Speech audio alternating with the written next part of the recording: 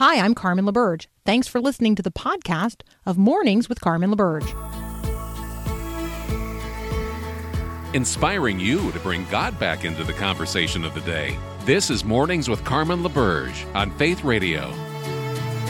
If we're gonna fly, we fly like eagles, arms held wide. If we're gonna fear, we fear no evil. We will rise. By your power we will go.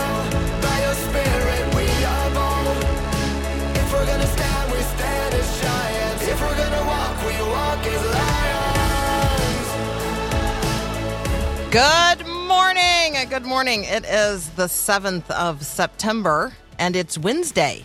Because yesterday was a weird Tuesday that was really like a Monday. But today's Wednesday. It is the 7th of September. And I'm Carmen LaBerge. You're listening to Mornings with Carmen on the Faith Radio Network. Hello. Today's Growing Your Faith verse of the day comes from 2 Corinthians chapter 9, which, by the way, 2 Corinthians chapters 8 and 9, you're just worth a read today. So if you're not already in the Word of God, why don't you spend a little time today in the Word in 2 Corinthians chapters 8 and 9? I mean, it's all good, but those two chapters, really impactful right now. All right, so here are the Growing Your Faith verse of the day. Remember this: a farmer who plants only a few seeds will get a small crop, but the one who plants generously will get a generous crop.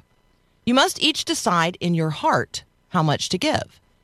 And don't give reluctantly or in response to pressure, for God loves a cheerful giver. So, I think it depends. Now, I mean, I'm not taking issue here with the scripture at all, and we're going to get to the God loves a cheerful giver portion of this passage. But this verse did make me pause for just a moment, since I do some gardening, and I have planted a few things. It depends what you plant, whether or not you get a small crop or a generous crop based on the number of seeds. Paul and I, Paul Perot, the producer here, as we were listening to the lead-in this morning, we were thinking to ourselves, zucchini, you really only need one bush. Only one. Only one. Really. I mean, So and even then you have go. enough for your neighbors. Yeah, no, that's what I'm thinking. So if you were thinking to yourself, hey, the Faith Radio Fall Fundraiser is coming up, you would be right. And so we need some zucchini givers. We would like for you to sow some zucchini into this ministry so that God can abundantly produce ministry in the future. There you go. I don't really know that we want zucchini, but I like a good zucchini bread or a good zucchini muffin, something to keep in mind. So here is my reflection on the cheerful giver portion of this passage, because God does love a cheerful giver. God doesn't want us to give reluctantly, and God doesn't want us to give because somebody is pressuring us to give. God wants people to give cheerfully. He wants us to give cheerfully. So let me ask this. When you think about the people to whom, or the organizations, ministries, missions that you have given to in the past, what has moved you to give? To whom have you given? What have you given? And at what measure? Like, what's your level and direction of cheerful giving? Like something or someone, a ministry, a mission that you have given to, it just delighted your heart to make a financial sacrifice to promote the advancement of the kingdom of God in a particular direction. So what ministries or missionaries do you support now? Why do you give from the resources that God has placed under your stewardship and sow into those particular people and missions and ministries? Like, why do you do that? Next week is Faith Radio's Fall Fundraiser. We're going to share stories of the ways that God has used this ministry to touch the lives of real people in moments and seasons of deep need. And this is a listener-supported ministry, which means that other listeners have given the funds necessary to broadcast what you're hearing right now. God has continuously expanded the reach and the scope of Faith Radio beyond, like radio towers in towns, which we own a lot of now. But we now have this huge digital media footprint that has no geographic boundaries. There are literally no borders that bits and bytes can't pass through. So that means that the Faith Radio family now includes people all over the world, more than 100 countries around the globe. That's amazing. That's made possible because listeners just like you have given generously and cheerfully for more than 70 years. So today I have 3 requests. Number 1, pray for Faith Radio's fall fundraiser. Travel mercies, technology, cheerful giving. Number 2, call the Faith Radio line and share your Faith Radio story with us so that we can share it with everyone else next week. You're going to call 877-933-2484 and select the number 2 and just share the story of the difference that this ministry has made in your life.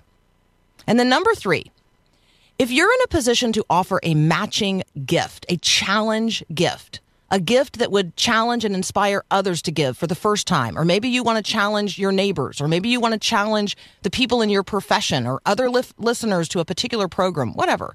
If you feel led to offer a matching gift challenge during our fall fundraiser, we need to know that now. So you're going to email Carter Dreblow, Carter@myfaithradio.com. And if you can't remember that, you can email me, Carmen@myfaithradio.com, and I'll forward it to Carter because, I'm nice like that. So you know how much I love you. You know how much I value our time together. I appreciate every single conversation that we have, the privilege of hosting Mornings with Carmen on Faith Radio. So thank you. Thank you, thank you, thank you, thank you, thank you to each and every one of you who's already given to this ministry. We're going to get rolling today with this question. You've heard of the metaverse? If you're like me, you're like, I intend to avoid that. I'm not buying a headset. I'm not immersing myself in it. I'm not spending money on property that's digital, so-called things that aren't really things. And then I read this headline. You're already in the metaverse. You just don't know it yet. That's up next here on Mornings with Carmen. A cheerful giver. God loves a cheerful giver. God loves a cheerful giver. God loves a cheerful giver. As the earth brings forth sprouts from the seed, what is sown in the garden grows into a mighty tree. Jeff Bilbrough is back. He's a professor at Grove City College. He also posts at frontporchrepublic.com in something called The Water Dipper. Hey, good morning, Jeff. Good morning. All right, explain to me how I am already in maybe a metaverse, maybe not the metaverse, but I'm already in a metaverse. What does that mean? Yeah, so this is a good essay, I think, where John talks about how while we might be fearful of Zuckerberg's plans for a virtual reality world, so many of us, and really all of us to some extent, are already caught up in an online world that is entangled with our daily lives, and that social media has really already blended online and offline life and thought, so that we don't have to have digital avatars to have our imaginations and our conversations and our daily priorities set and shaped by things that happen online. Alternative realities have conquered the public sphere. When he's talking about virtual worlds, when he's talking about, alternate realities, could you just describe to us maybe an example of what he means? Yeah, so maybe to take an extreme example, he mentions how sometimes people especially women, get plastic surgery or take other measures to make their Instagram feeds match up to those of the others whom they aspire to be like. But maybe less extreme examples are just the ways that so much of our entertainment and our work and our kind of social networking, for professional success now happens in these virtual spaces. So we're not sort of cordoned off, I guess, from the virtual in ways that we might like to imagine. Yeah, I mean, one question we might ask ourselves, like, what have I done in the real world because of or motivated by or influenced by something I have experienced in the digital world? Yeah. Yeah. That's a really good question. It's really profound. I think that it doesn't just affect, we like to think that, hey, this only affects the kids. But this affects, real adults. It affects us all. And if we're not paying attention to it, then we're sort of carried along in the current of it without even recognizing how far we've been moved. Yeah, I think that's a good way to put it, because obviously it's not only negative. There are some positive ways that we can be influenced, but we have to be conscious and thoughtful about which online communities we're allowing to shape our imaginations and our priorities. Yeah, and I think that the someone, in addition to the something or the some group, is important here. So who are you following? Who are you listening to? Who are you, mirroring in terms of online presence? And I think that particularly for people who have disconnected from, physical church bodies, they've disconnected from going to and being part of a local church community, there is some online personality to whom they have attached in terms of their discipleship and in terms of their understanding of what it means to be a Christian and what it means to be in Christian community. And I think those are important conversations for Christians to be engaged in as well. Yeah, absolutely. Yeah. All right. We're going to continue our conversation with Jeff Bilbrough in just a moment. Here's going to be the question I'm teeing up. Can love take sides? Can love take sides? That's up next here on Mornings with Carmen. Thanks so much for listening to Mornings with Carmen LaBerge. Hey, I'm Susie Larson. Hey, if you enjoy what you're listening to here, would you consider subscribing to other great Faith Radio podcasts like mine? Search Susie Larson Live at myfaithradio.com or wherever you listen to podcasts. Hit subscribe and have a great day. Inch by inch, row by row, gonna make this garden grow. All it takes is Jeff Bilbrough and I are going to talk about Wendell Berry. And I'm going to have Jeff start off introducing us to Wendell Berry for those who have never heard of him, which for Jeff and I is going to be hard to imagine, but true, all the same. So, Jeff Bilbrough, who is Wendell Berry, and what's in his forthcoming book, The Need to Be Whole? Wow. Yeah, if you haven't read Wendell Berry, get you to a bookstore. He's a Kentucky farmer. He's about 88 years old now, and he's been writing for a long time about rural life and all sorts of topics related to that. But he writes as a Christian, but someone who's also quite critical of the institutional church and its failings throughout American history.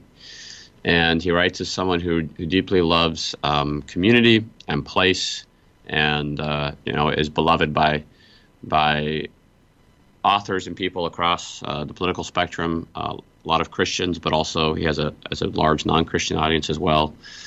And I think he's just a really important voice in helping us reckon with some of the really complex problems of our day. And yeah, his new book is maybe his most ambitious yet, which is quite remarkable for somebody of his age. But it's about a 500-page book wrestling with racism and patriotism and how many of our social problems are worsened by the weakness of our communities, and how when we no longer belong tightly to a placed community, then we're more susceptible to some of these sins like racism or stereotyping other people. The law of love excludes no one, but requires a choice from everyone. Wendell Berry argues that, love not only can take sides, love does take a side. That's right, but it has to take a side in a different way than we are accustomed to thinking based on the political discourse of our day. We have there's these yard signs you can get that say love is love or something. And his argument is that if love, people who want to defend love, if we lower ourselves, I guess, to the kind of tit for tat, back and forth, partisan shouting match, we actually, maybe unwittingly, against our conscious awareness, cancel out love. He has this great line where he says, love that hates has canceled itself, and it cannot survive its hatred of hate any more than one can survive minus one. It is no more. And so we have to be really careful not to, in our defense of things that are good, in our defense of, beloved but endangered goods, which Christians do a lot. We have to be careful not to partake, I guess, in the kind of slogan for slogan shouting match that so much of our cultural discussions fall into. So, Jeff, how does Wendell Berry get a hearing in the shouting match of the culture today? Because, I mean, not only is this like a substantively long read, 500 pages, every sentence of Wendell Berry requires me to like slow down. I mean, I have to read his sentences slowly, not because not because the words are hard to understand, but because the thoughts are often so contrary to that which I can just, glaze over. I mean, I can read lots of things really fast. Like, that's one of my giftings. I can't read Wendell Berry fast. I have to read him slow. That's a good observation. And I think, so much of what gets written today is structured around various talking points. Our thought kind of falls into these patterns. People who think like me think in these terms. And so we kind of just lay out a train of thought without really questioning or examining it. And maybe because Berry doesn't have a computer and writes everything out by pencil or typewriter, he kind of stands athwart a lot of the dominant scripts, I guess, that we hear in our culture. So, no matter what side you think you're on, when you read Berry, you likely find yourself questioning, or some of your assumptions are unsettled. And I think that's rare, but really important, that we don't allow ourselves to kind of unthinkingly subscribe to a line of thought without really questioning and considering some of the nuances or particulars of these really complicated issues. Can I suggest maybe that somewhere you tee up? I mean, it's probably more than 20 years old now. James Sire wrote that book on how to read slowly. Maybe we need to be reminded of how to read slowly, particularly for books like this one by Wendell Berry. I think all right. That's right. I don't even know how to say the word that comes at the beginning of the next headline. So I'm going to let you read it. But it's about, one friend reflecting on the life of another friend. Yeah, Threnody for a Good Man. And this is by Jake Meter, who's somebody who's, I think so, yeah. Threnody. Somebody who is also deeply influenced by Wendell Berry and just reflects on the life of a faithful community member who served his church, served his neighbors, did good work, and dies in relative obscurity. And I think in this age where people who are activists or have big platforms suck up a lot of the attention, it's really healthy to be reminded that the people who are faithful and doing good work and in the trenches day in and day out oftentimes don't get a lot of recognition, but they're saints, and we can aspire to lives of quiet and uncelebrated holiness and fidelity, and that's an important aspiration. Life is so precious, and grief is so real for people who lose a loved one, and then the rest of us tend to move on pretty quickly from that grief and that loss, because the hole is not left in our lives. So much as it is left in the life of the nuclear family, or the brother or the sister or the mother, the father. And so maybe today, a gentle kindness toward those who we know have suffered a loss, which, is frankly everybody, if we take the time to actually ask and remember and consider. So thank you for bringing us this reflection today. Hey, you guys can read everything we've talked about and so much more. You're looking for the Water Dipper at frontporchrepublic.com, or if you get today's show notes at the website, myfaithradio.com, or wherever you get your podcast, the links will all be in there. Jeff, as always, thank you so much. Thank you, Karen. Absolutely. You're listening to Mornings with Carmen. I'm Carmen LaBerge. This is Faith Radio.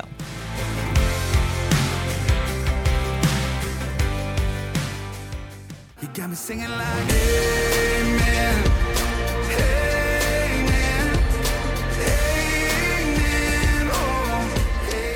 Hey, Psalm 24, verse 1 proclaims, "The earth is the Lord's and everything in it, the world and all who live in it." I mean, just pause there for just a moment.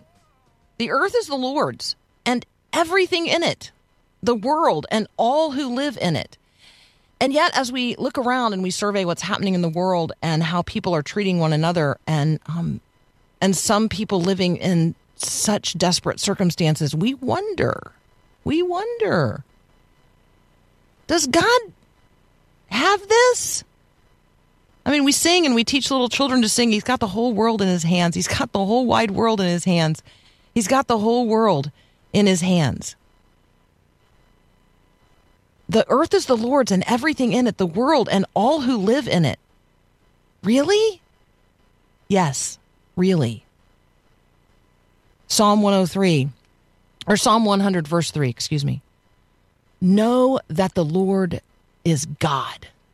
It is he who made us, and we are his. We are his people, the sheep of his pasture. God's got this. God made it all. God blessed it all. God has done everything necessary to redeem it all. God cares for every last one of us. And that includes you and me and all the people in the world today. Let us remember that God's got the whole world in his hands, even as we consider the challenges that people are facing today around the world. We're going to go around the world with Ruth Kramer from Mission Network News. And as we do, I want us to, maybe if you're in a place where you can do so safely, put your hands together, as if making a basin to collect water, like you would if you were kneeling down to drink out of a stream. So put your hands together like that, and then consider that God has got the whole world in his hands. Nothing is slipping through his fingers. He sees you, he knows the circumstance of your life, and he's holding you right now in the palm of his hand. Before we talk about what's going on around the world with Ruth Kramer, we're going to talk about one thing that's completely out of this world. Well, which, come to think of it, is also in God's hands. That's up next, here on Mornings with Carmen.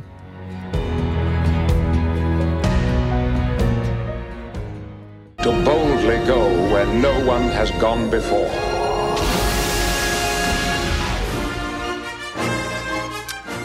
To boldly go where no one has gone before. Ruth Kramer joins us from Mission Network News. Excuse me. And Ruth, let's start off with an out-of-this-world topic. What do we need to know about Nicole Nichols' ashes going to space? You're my only Trekkie. You're my only, as far as I know, my only regular guest who is a Trekkie. And so I held this story so that you could share this news with us. Yeah, you held the story and then I didn't read it because I've got important things to do. I know, important things to do. All right, going to be spread in space, and that's unique because it's just something that not very many people have the opportunity to have their ashes spread in space because you have to get them there. And she joins the ranks of some unique people. I think Roddenberry is one of them that has his ashes spread in space. So it's kind of a cool thing. It's something to be remembered for. But other than that, I really couldn't tell you what was in the story. No, that's okay. So for people who are not paying attention to this, which it's actually kind of includes Ruth and I, Nicole Nichols, she played this role on Star Trek, and she died at the age of 89 at the end of July. She's best known for playing Lieutenant Uhura on the Star Trek television series. And yes, I think that her ashes going into space on a Vulcan rocket is kind of cool. So there you go. Well, there was a lot of time when I spent, time playing Lieutenant Uhura with a bottle of whiteout in my ear. Oh, interesting. Okay. Back to Earth and back on topic. We have some very serious headlines to consider today. Across Africa, Islamic extremist influence is spreading. You're covering that from many locations across Africa. So maybe start with what's happening in Somalia, which is the lead article right now at Mission Network News. Yeah, well, Al-Shabaab is the resident terror group of Somalia. They have created an insurrection so significant that Somalia is considered a failed state. This is one of those things where they kind of go in waves with the attacks. The most recent one was, of course, September 2nd, where there was an attack on a relief convoy in central Somalia. 18 civilians were killed. The relief itself was destroyed. And the government was prevented from actually reaching the scene. But this comes on the heels of another attack in Mogadishu, where Al-Shabaab had taken siege of a hotel that lasted about 35 hours. Again, in terms of death toll, about 21 people. The count varies a little bit. But what it's telling us is that Al-Shabaab is increasing its intensity. Throughout August, they've been very busy. They've attacked military bases in Kenya, Mali, and Ethiopia. And they're just trying to, I think, establish a dominance, especially because right now in Al-Qaeda, there's sort of a power vacuum since the second leader was taken out. So this is one of those things where Al-Qaeda is leaderless at the moment. And if they don't replace the leader soon, you're going to have a lot of infighting with all of the factions that are claiming to be as strong or as powerful or as pure, as more pure than anybody else. And in this situation, Al-Shabaab is threatening to replace Al-Qaeda if they don't get a move on to replace the leader. That could be really crazy. It could be the harbinger of a lot more chaos within the region itself. And what we're seeing is a lot of terror groups who are kind of throwing their hat in the ring to say, take us seriously. So the Islamic State is among all of those that are kind of, it's the overarching ideology that kind of drives all of these different terror groups. What we've seen is the Islamic State's influence increasing all over Africa. We've seen a huge spike in Mozambique. Again, what we're seeing with the power struggle or the power vacuum out of Somalia is not unusual. So we want to be praying for the different ministries that are involved there. World Mission is directly involved with what's going on in Somalia, not so much with the terrorism, but because people are searching for hope. And when you consider the high population of Muslims who are unreached, like never heard the gospel before, looking for hope and being receptive to the gospel, it's pretty amazing what's happening there, what God is doing there. World Mission has got a team that goes in and out of the country, that they have other networks within the country that pass out what they call the treasures, which are solar-powered audio Bibles. And what you have that creates that is a listening group that comes together to listen to portions of God's word in their heart language, and they get curious. They start asking questions. Not everybody is of the extremist ideology, so they do this kind of on the sly. There's sort of what we might call an underground church going on in some of these regions, because it's so dangerous to not be an extremist in some of these areas. So be praying, because God is moving. I mean, that's the takeaway from this story. We wouldn't have a story to tell you unless we had this other side of things to say God is moving in spite of all this pressure, in spite of all of this destruction and violence. And it sounds terrible with the headlines, but this is the other side of the story. This is the hope quotient. And our part in the story, finding our part in the story, is to be praying for these ministries, earnestly praying that the gospel will reach the unreached, that we can get behind this and ask God to intervene, that we can get behind some of these ministries that are on the ground and help them be the hands and feet of Christ in some very difficult situations. I think we tend to think of, ISIS and Syria and Iraq and some of those locations across the Middle East when we think of Islamic movements. I think we do think of Al-Qaeda, but we don't really, we are not particularly familiar with the language of Al-Shabaab or even Boko Haram. And so I think that sometimes when we think, ISIS has been defeated. Yeah, but not ISIL or ISIS-K or Daesh or Al-Shabaab or Al-Qaeda or Boko Haram. So the proliferation of sort of the varieties of Islamic jihadist movements across northern Africa in particular is really, really, at a crisis stage. Talk with us about what's happening in Nigeria. I mean, all of the stories are heartbreaking, but, some of these about women and girls being targeted for forced marriage to Islamic fighters, like, I can't imagine a more horrific reality for a family to endure.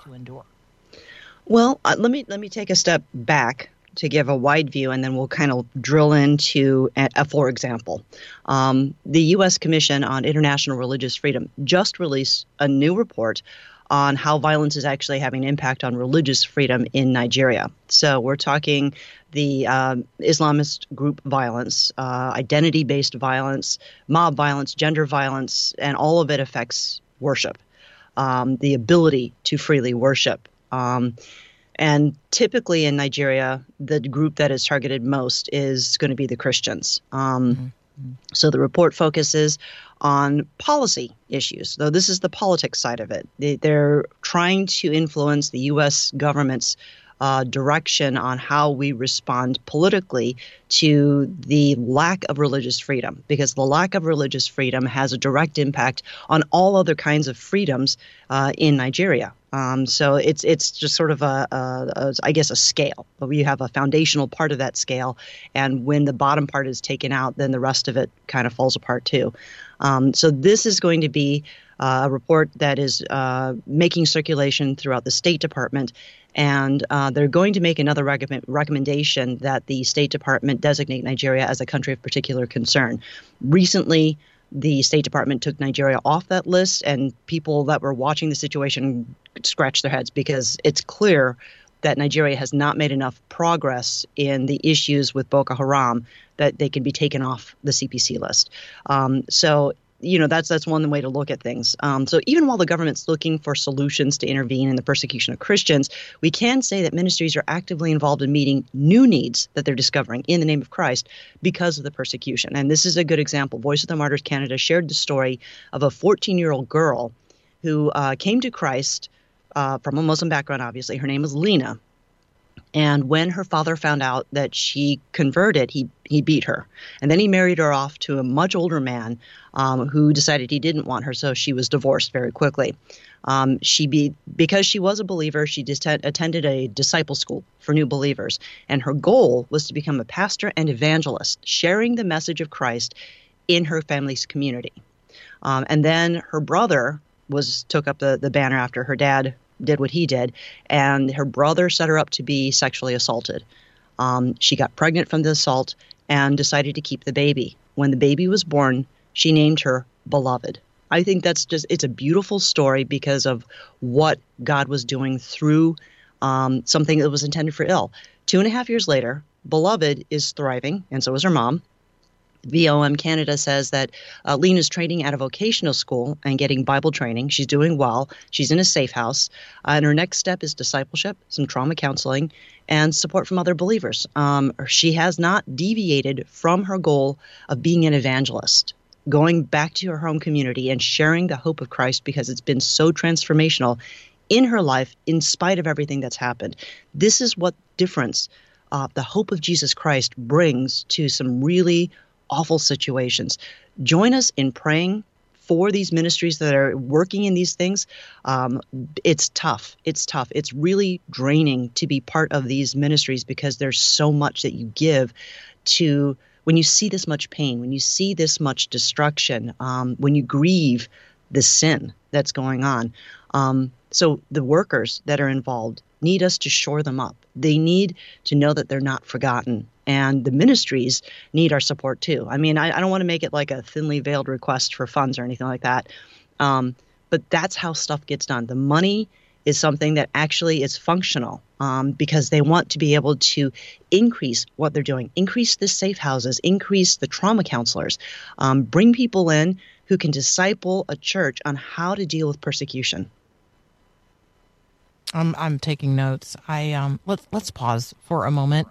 And let's pray for Lena and Beloved and the ministries that are engaged in this very specific place with this individual bringing very real transformation by the power of the gospel. And so let's pray.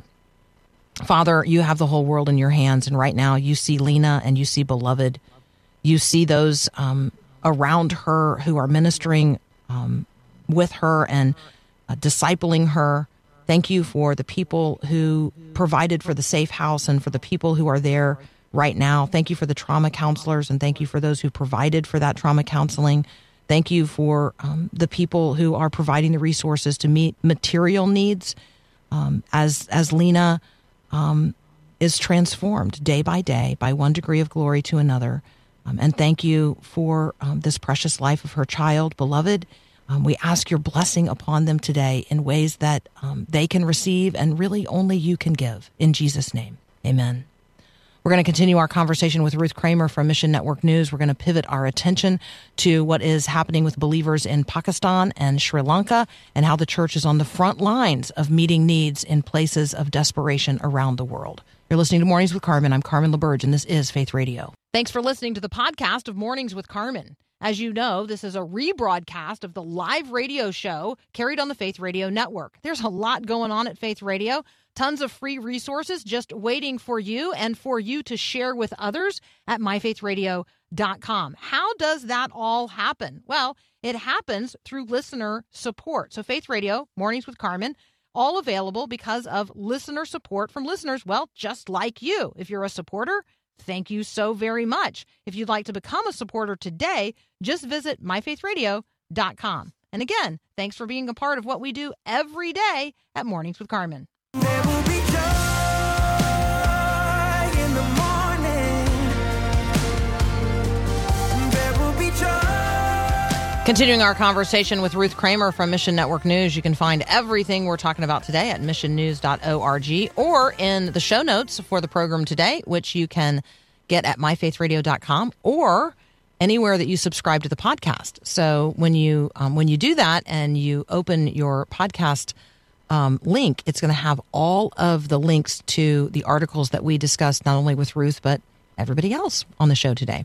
Ruth, take us to Pakistan. We have talked a little bit about the incredible flooding there. It's something that their own government is not in a position to adequately respond to. Well, that's the understatement of the year. The government is saying it's a monsoon on steroids. Did you know that more than a third of the country is underwater right now?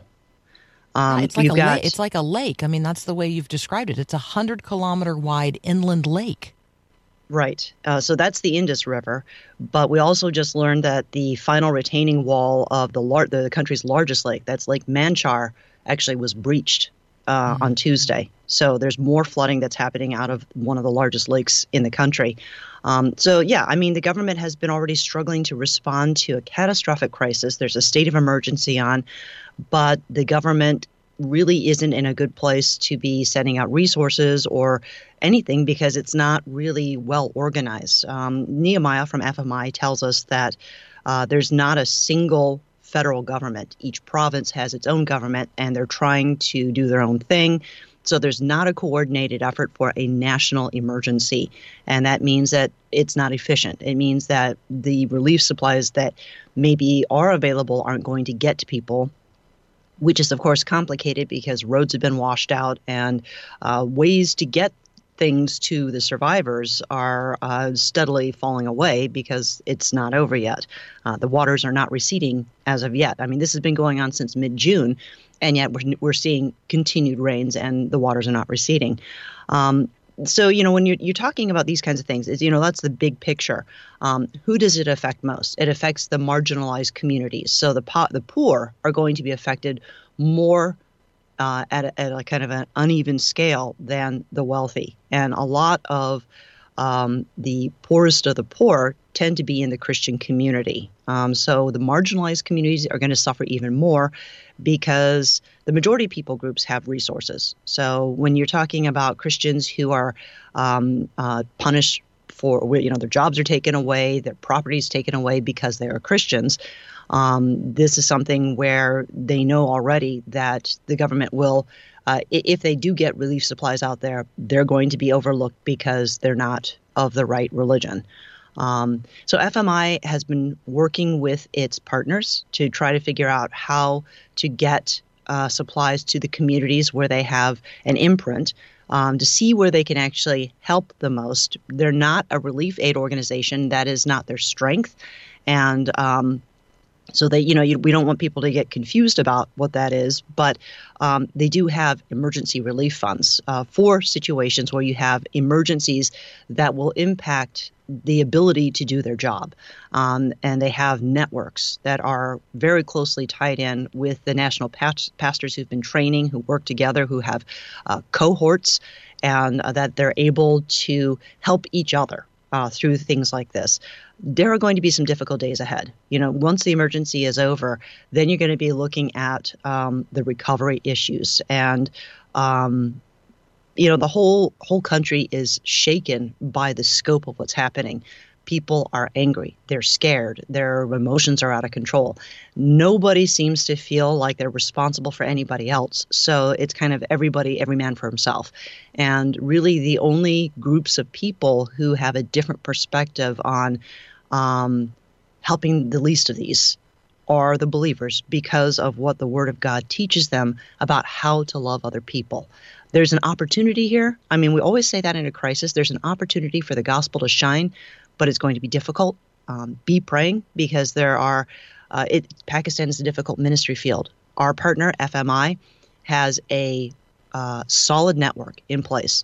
So we can say we know that they're going to be actively involved in the response. Pray for opportunities. Pray that as these opportunities come up, that the network of pastors boldly approaches them.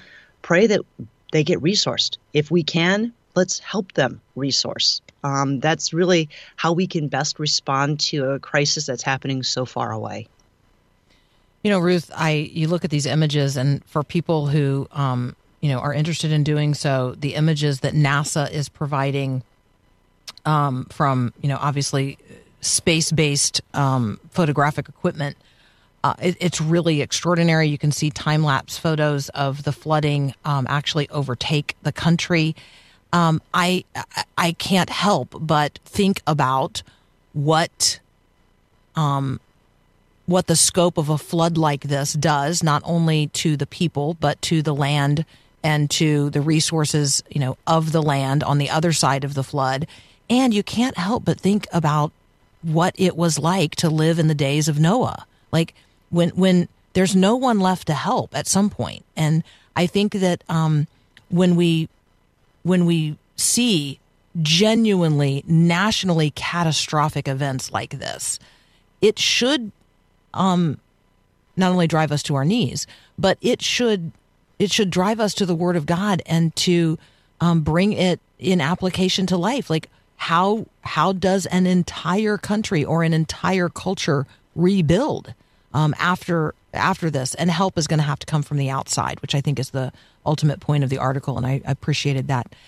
Can you brief us in? I know there's more about Sri Lanka to tell us than you can do in a minute, but can you brief us in on a minute of information about what's happening in Sri Lanka, and then we'll direct people to the website for more. Yeah.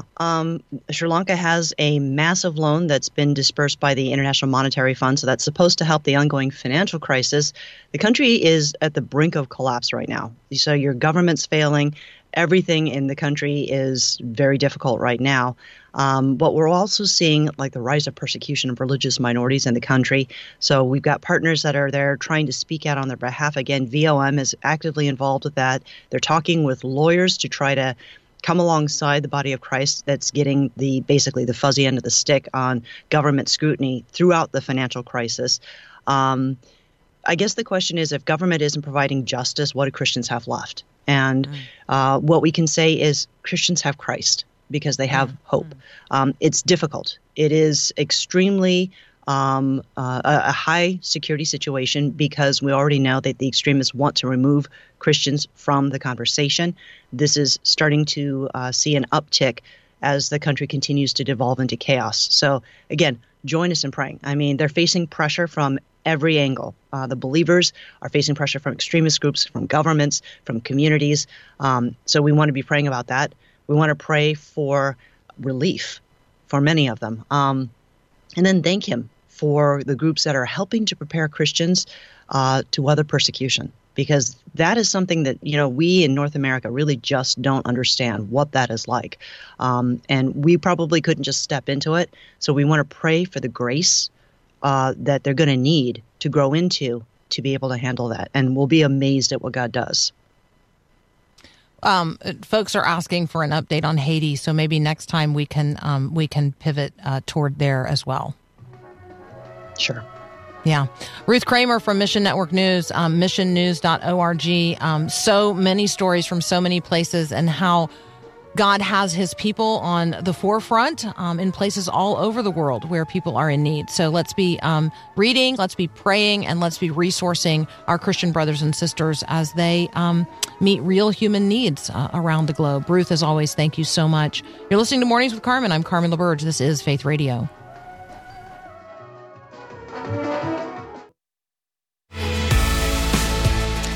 Hey, I told you yesterday it was hot out west. Salt Lake City hit 105 yesterday. That's the city's hottest September day on records that date back to 1874. So to that, I will remind us from Ephesians 4:26. Yep, be angry, but don't sin, and don't let the sun go down on your anger. Yeah, as the sun comes up. We got another hour up next. Thanks for listening to this podcast of Mornings with Carmen LaBerge from Faith Radio. If you haven't, you can subscribe to automatically receive the podcast through iTunes or the Google Play Music app. That way, you never miss an episode. It's also available anytime at myfaithradio.com.